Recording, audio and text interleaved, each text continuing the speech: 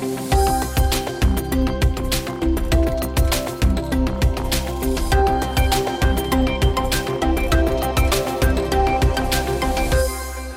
to Tax Time, our monthly podcast covering the main tax developments in Ireland.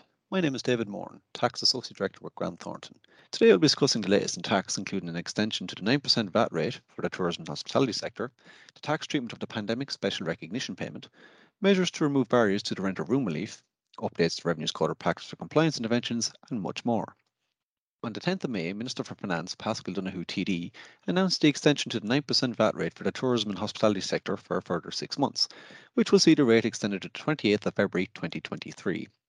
This extension will cover the same goods and services as the original measure: restaurant supplies, tourist accommodation, cinemas, theatres, museums, historic houses, open farms, amusement parks and hairdressing, as well as certain printed matter such as brochures, leaflets, programmes and catalogues. Minister Donoghue noted the tourism and hospitality sector was one of those most impacted by public health restrictions put in place throughout the pandemic. Through no fault of their own, bars, hotels and restaurants had to close on multiple occasions to help the country make its way through the worst public health crisis. The 9% VAT rate was introduced in response to the challenges posed by COVID-19 to support the hospitality sector, and today the government has decided to extend the period when the 9% VAT rate will apply for a further 6 months. This will provide further support to the tourism and hospitality sectors over the busy November-December period and into the early new year. It is estimated that the extension of the 9% VAT rate will have a cost of €250 million to the Exchequer. Revenue released a new brief on the 17th of May outlined the tax treatment of the pandemic special recognition payment to be made to frontline healthcare workers. The government have committed that any payment under the pandemic special recognition payment scheme is exempt from income tax, USC and PRSI. Payments up to a maximum of €1,000 per individual will be exempt, and the exemption only applies to payments made under the scheme. Revenue also noted in the rebrief that frontline healthcare workers, including agency staff working for the HSE, must have been employed between the 1st of March 2020 and the 30th of June 2021 and have been identified as working in COVID-19 exposed healthcare environments. For part-time eligible workers, the payment will be prorated. Employees who work less than 4 weeks in the specified period do not qualify. Others eligible for the payment will include staff in the private sector nursing homes and hospices that were affected by COVID-19, and staff working on-site in long-term residential care facilities for people with disabilities, including where such facilities are operated by the Section 39 voluntary organisations. Social Protection Minister Heather Humphreys announced on the 19th of May a series of measures designed to remove barriers facing social welfare customers who choose to accommodate people in their homes. This new measure will allow social welfare recipients to receive up to €14,000 per annum, free from income tax where the accommodation is offered. The measure is in line with the rental room relief under Section 216A of the Taxes Consolidation Act 1997. In practice, this means that a social welfare customer will be able to rent out a room in their home for up to €14,000 per annum and will not see their means tested social welfare payment impacted, including the fuel allowance or the household benefits package. Minister Humphreys also announced that this measure would be extended to those receiving the living alone allowance, noting that where a person living alone rents a room in their home, their living alone allowance will not be impacted. Announcing these measures, Minister Humphreys said, "For many months now, my officials and I have been working on proposals to remove barriers facing people in receipt of a social welfare payment who wish to provide accommodation in their home. There is no doubt that the war in Ukraine has brought a new urgency to this situation. Therefore, I was really pleased to secure unanimous support in Cabinet for these changes, which I believe will form an important part of the government's overall effort in responding to the Ukraine crisis. But these measures also reflect our overriding desire to ensure rooms that are available in homes across the country are freed up for potential tenants. Where there are barriers or anomalies in place, it is up to us to remove them." On the 11th of May, Revenue announced the publication of its annual report for 2021.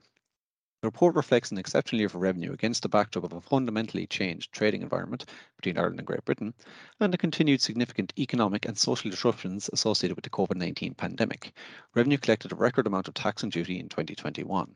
Revenue also put all the necessary measures in place to effectively administer the changes to the local property tax for the new valuation period, which began on the 1st of November last, and continued to play a significant role in the delivery of key government supports to businesses as part of the national response to the COVID-19 pandemic. Alongside the 2021 annual report, Revenue also published a number of other reports, including research reports on corporation tax, income tax, VAT and VRT, summaries of the 2021 National Random Sampling Programme for marked mineral oil products, and the results of the Tobacco Products Research Survey 2021. Revenue in the report noted total gross receipts of €96.6 billion, of which €26.7 billion related to income tax, €15.4 billion related to VAT, and €15.3 billion related to corporation tax. It is noteworthy that corporation tax receipts continue to grow year on year from €10.9 billion in 2019 and €11.8 billion in 2020. The report also highlights that the multinational sector accounted for €12.3 billion in corporation tax, 32% of employment, and 53% of employment taxes. The report also confirms that €4.6 billion was claimed by employers with respect to the Employment Wage Subsidy Scheme, and that €2.9 billion of tax debt was warehoused.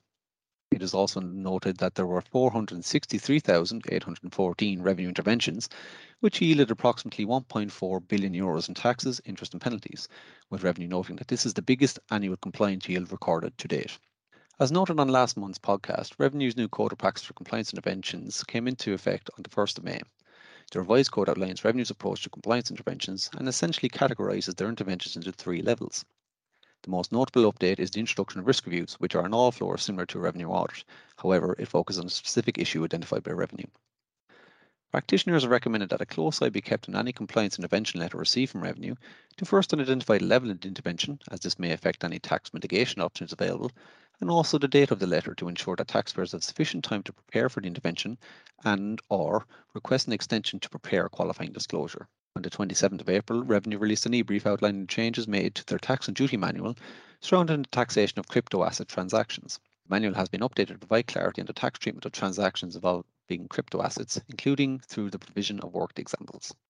I am joined now by my colleague Ken O'Connell, Tax Manager with our Financial Services Tax team.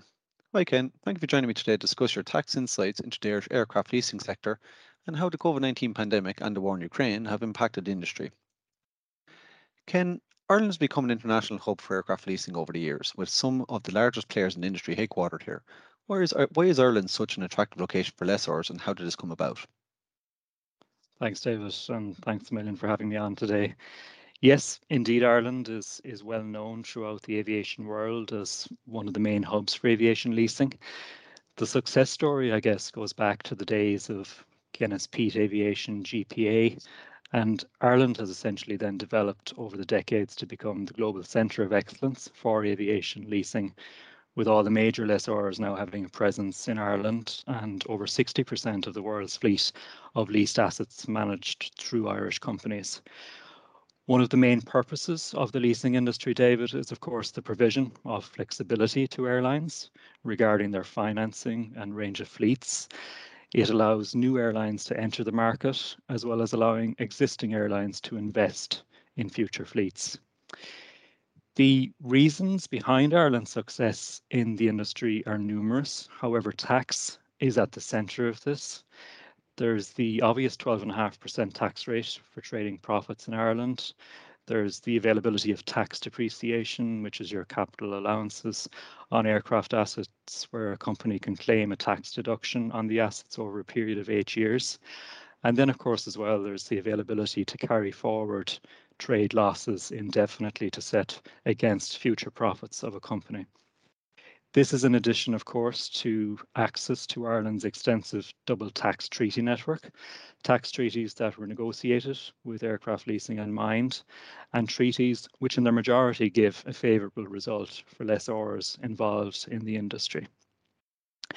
Furthermore, Ireland has an extremely skilled workforce who work in the area of aviation finance, roles which specialise in accounting and tax, in law, as well as other technical roles which support the industry.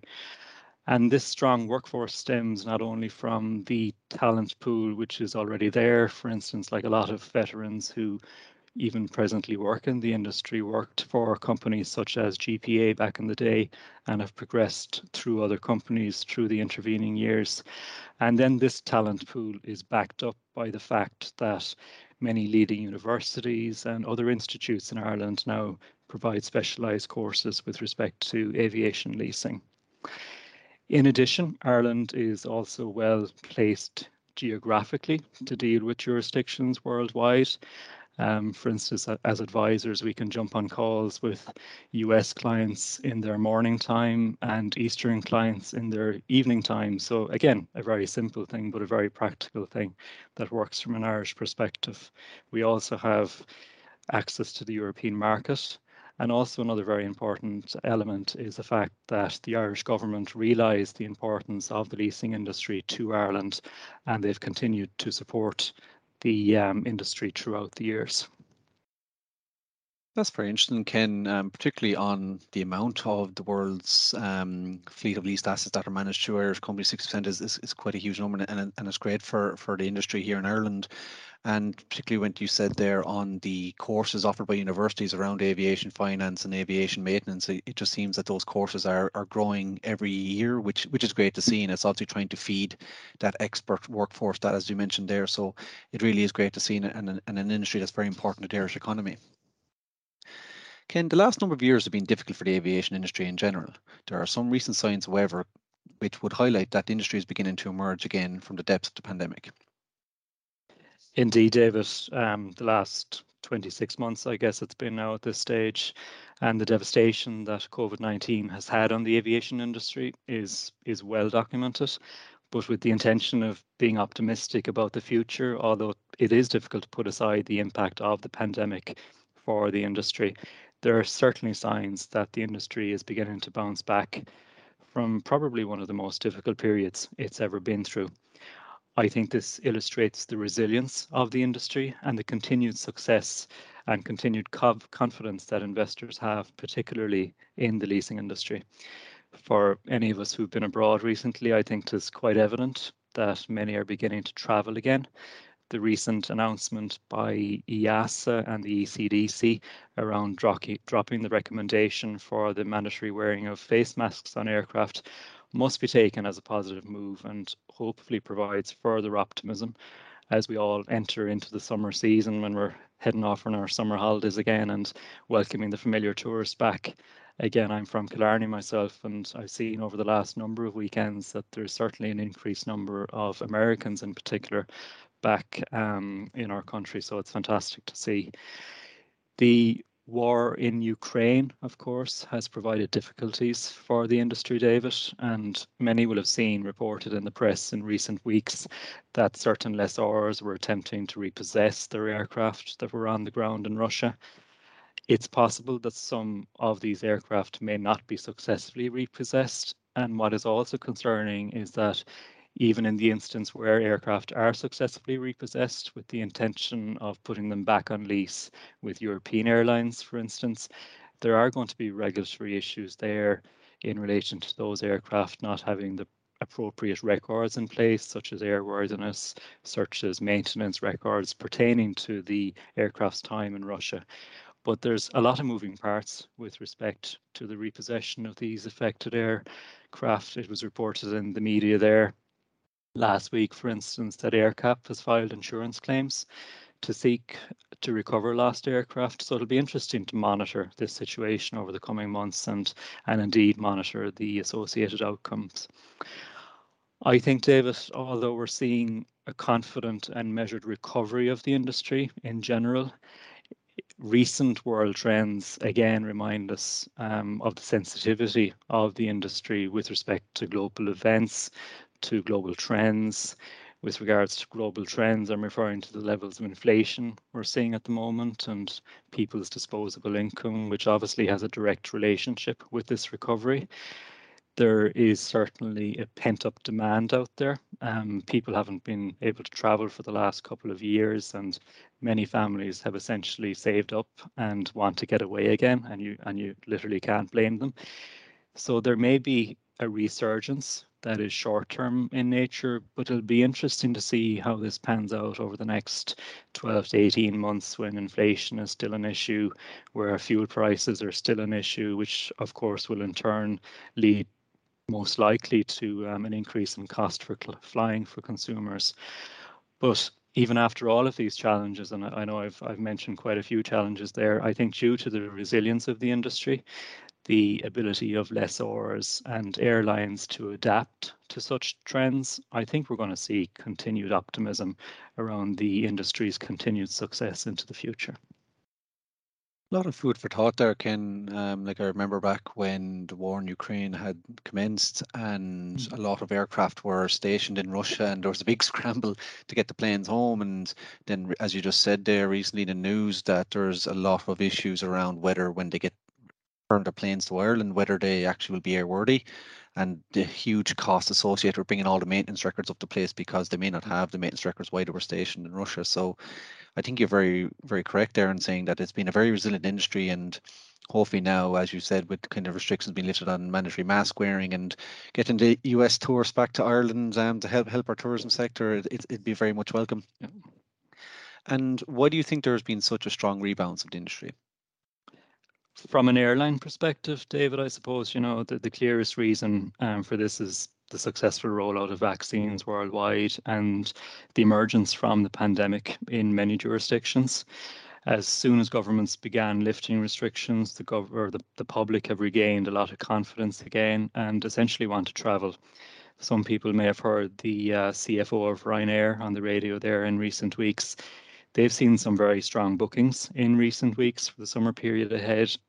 They hope to grow FY23 traffic to 165 million passengers, which is up from 97 million in FY22 and up from 149 million passengers pre-COVID. So again, a very strong indication that things are improving. From a leasing perspective, it's quite clear that the major players in the leasing industry have managed to navigate the pandemic rather successfully. The major lessors in the market have been able to manage assets both from a financial and geographical point of view and have provided structured solutions to their clients to effectively ensure that the cash remained flowing. At the very basic of these solutions, lessors provided options in relation to rent deferrals and opted for power by hour contracts in the instance where it would have most likely been costlier to repossess aircraft from defaulting lessees. In terms of financing, David, we've seen that the main players in the leasing market have been very successful in raising funds from the capital markets. And this in turn obviously then has allowed these market leaders to support their lessee customers. ABS deals came to a complete halt at the beginning of 2020 once the pandemic hit. But then throughout 2021, we saw the ABS market rebounding with a number of deals that were executed. And this essentially, is related, I believe, to the fact that investors in the industry are looking long term and concluded even during the depths of the pandemic that aviation was still going to provide a long and strong return into the future.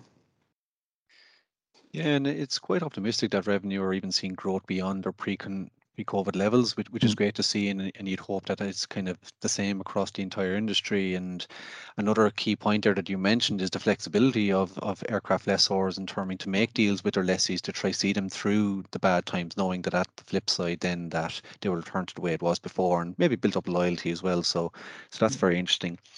And I suppose, Ken, coming out of the pandemic, what type of issues are clients currently coming across? The pandemic has led to many issues for our clients, David. Over the last number of months, we've received quite a lot of queries from clients, but in particular, a lot of nuanced queries that we haven't necessarily seen before. Queries from lessors, for instance, where they've had issues with their customers. In the instances of where, for example, lessees who have had liquidity problems, there's been instances whereby consignment agreements have been entered into, essentially where an intermediary is engaged to disassemble an aircraft, then the aircraft parts are subsequently sold off. And then the utilization of the funds received for those parts by a particular company. What's the what are the tax implications of receiving that money and perhaps repaying outstanding debt that's in place with respect to the initial acquisition of an aircraft. There have been queries around situations where lessors have traditionally had finance leases in places, And then due to internal restructuring, such leases have been terminated. So it's been necessary to analyse the tax consequences of such terminations, as well as advising then on the appropriate treatment of new lease arrangements, as well as the correct accounting treatment. Then we've also seen, I mentioned earlier on, we, the strong lessors in the market. We've definitely seen a resurgence of transactions. So anything from negotiating and the entering of new lease agreements to transferring aircraft in various jurisdictions. So we've seen a myriad of different issues presenting, David, as we step into the post-COVID era. But again, it's like everything else with the accurate analysis, the appropriate treatment, clients can make the necessary arrangements with respect to the appropriate action required. Yeah, and I suppose, kind of from speaking to you and some of your colleagues, a query that keeps on popping its head is the termination and kind of agreement of new leases of determination and subsequent sale of the asset, or kind of divestiture of certain aircraft parts. And it can be very important to get the accounting treatment right, because the tax will naturally follow. And it is something that I suppose that it is becoming more pertinent in the marketplace and industry. As we move forward post-COVID, what are the main considerations for lessors? I think post-COVID, there's going to be various issues to deal with. These stem from regulatory issues to international tax issues, and from environmental and sustainability issues to other global challenges. One area where we have seen significant attention recently is environmental, social and governance, ESG. ESG considerations are becoming an ever increasingly important aspect for global business as a whole, David, as you know, but indeed aviation is no different. Stakeholders in general and investors in the industry are asking more questions as regards the sustainability effectively of their investments. It's true, however, that aviation is taking a lead in relation to ESG. There have been many publications issued over the last couple of years, I think, which demonstrates the industry's ambitions in relation to decarbonisation over the coming decades. ESG is forefront in the minds of our clients, and we continue to discuss these issues with our clients to ensure that they're up to speed with the most recent narrative and the trends in the space. For example, of great interest here at the moment is the use of sustainable aviation fuel and the ever-evolving use of technology and aircraft design. But it is clear, however, that it's going to take at least another decade before any considerable strides are made with respect to technological advances, which will lead to serious mitigation of environmental damaging outputs from the industry. From an international tax perspective, there have been numerous developments over the last 12 months, which have again provided further challenges for our clients. Such developments have pertained to, for example, the introduction of the EU anti-tax avoidance directives, which provide for the implementation by the EU of a number of the OECD BEPS action plans. Furthermore, there was the introduction of the interest limitation rules, which affect accounting periods beginning on or after the 1st of January 2022. So clients are currently getting to grips with this, whether they're in scope of it, and then if they're in scope, what are the associated implications. Regarding transfer pricing, the first recent change for lessors in Ireland that most taxpayers are aware of by now is the statutory requirement to prepare and maintain transfer pricing documentation. So here we're talking about your local file and your master file, which is subject to global revenue thresholds. So that's €50 million for a local file and €250 million for a master file. A local file is entity specific, it's Irish specific, it provides granular information in relation to the functions, assets and risks of the Irish entity, the transaction it's party to, and benchmarking studies to support the pricing. A master file then, on the other hand, is prepared at group level. It provides a summary of the group, key value drivers and TP policies. Transfer pricing documentation then must be in place by the time the tax return is filed in Ireland, and taxpayers must indicate on the tax return if they are in scope for the TP documentation rules. The second change with respect to transfer pricing is the requirement to undertake a debt capacity analysis when an Irish borrower borrows funds from another group company. A debt capacity analysis essentially seeks to ensure that a borrower does not have excessive debt relative to its borrowing capacity. Quite interestingly as well, Revenue have confirmed that not only does the debt capacity requirement apply to new rules or to new loans, but also to legacy loans that are still in existence. With respect to revenue interaction, David, I listened with interest there to one of your last podcasts on the shake-up regarding the new code of practice for revenue compliance intervention, which was implemented on the 1st of May of this year. We and our clients will need to be cognizant, for instance, where, for example, ASPIC queries are received with respect to a certain perceived risk that Revenue have identified. As you mentioned on the podcast, under the new regime, the ASPIC query list has moved into level 2. And then you're in a situation where you need to respond to Revenue within 28 days and make a prompted qualifying disclosure as opposed to an unprompted disclosure, which again shifts a further responsibility over on the taxpayer to identify other risks pertaining to a specific period. So another challenge, David, that I believe lessors are going to see going into the future.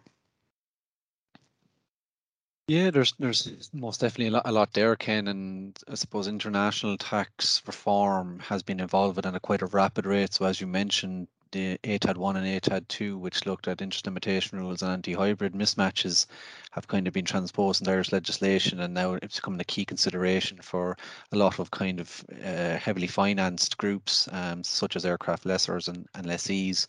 And then obviously then there's new proposals down the line in terms of Pillar 1 and Pillar 2 and also ATAD 3, which looks at EU shell companies. So there's definitely a lot in the international tax space for lessors to consider.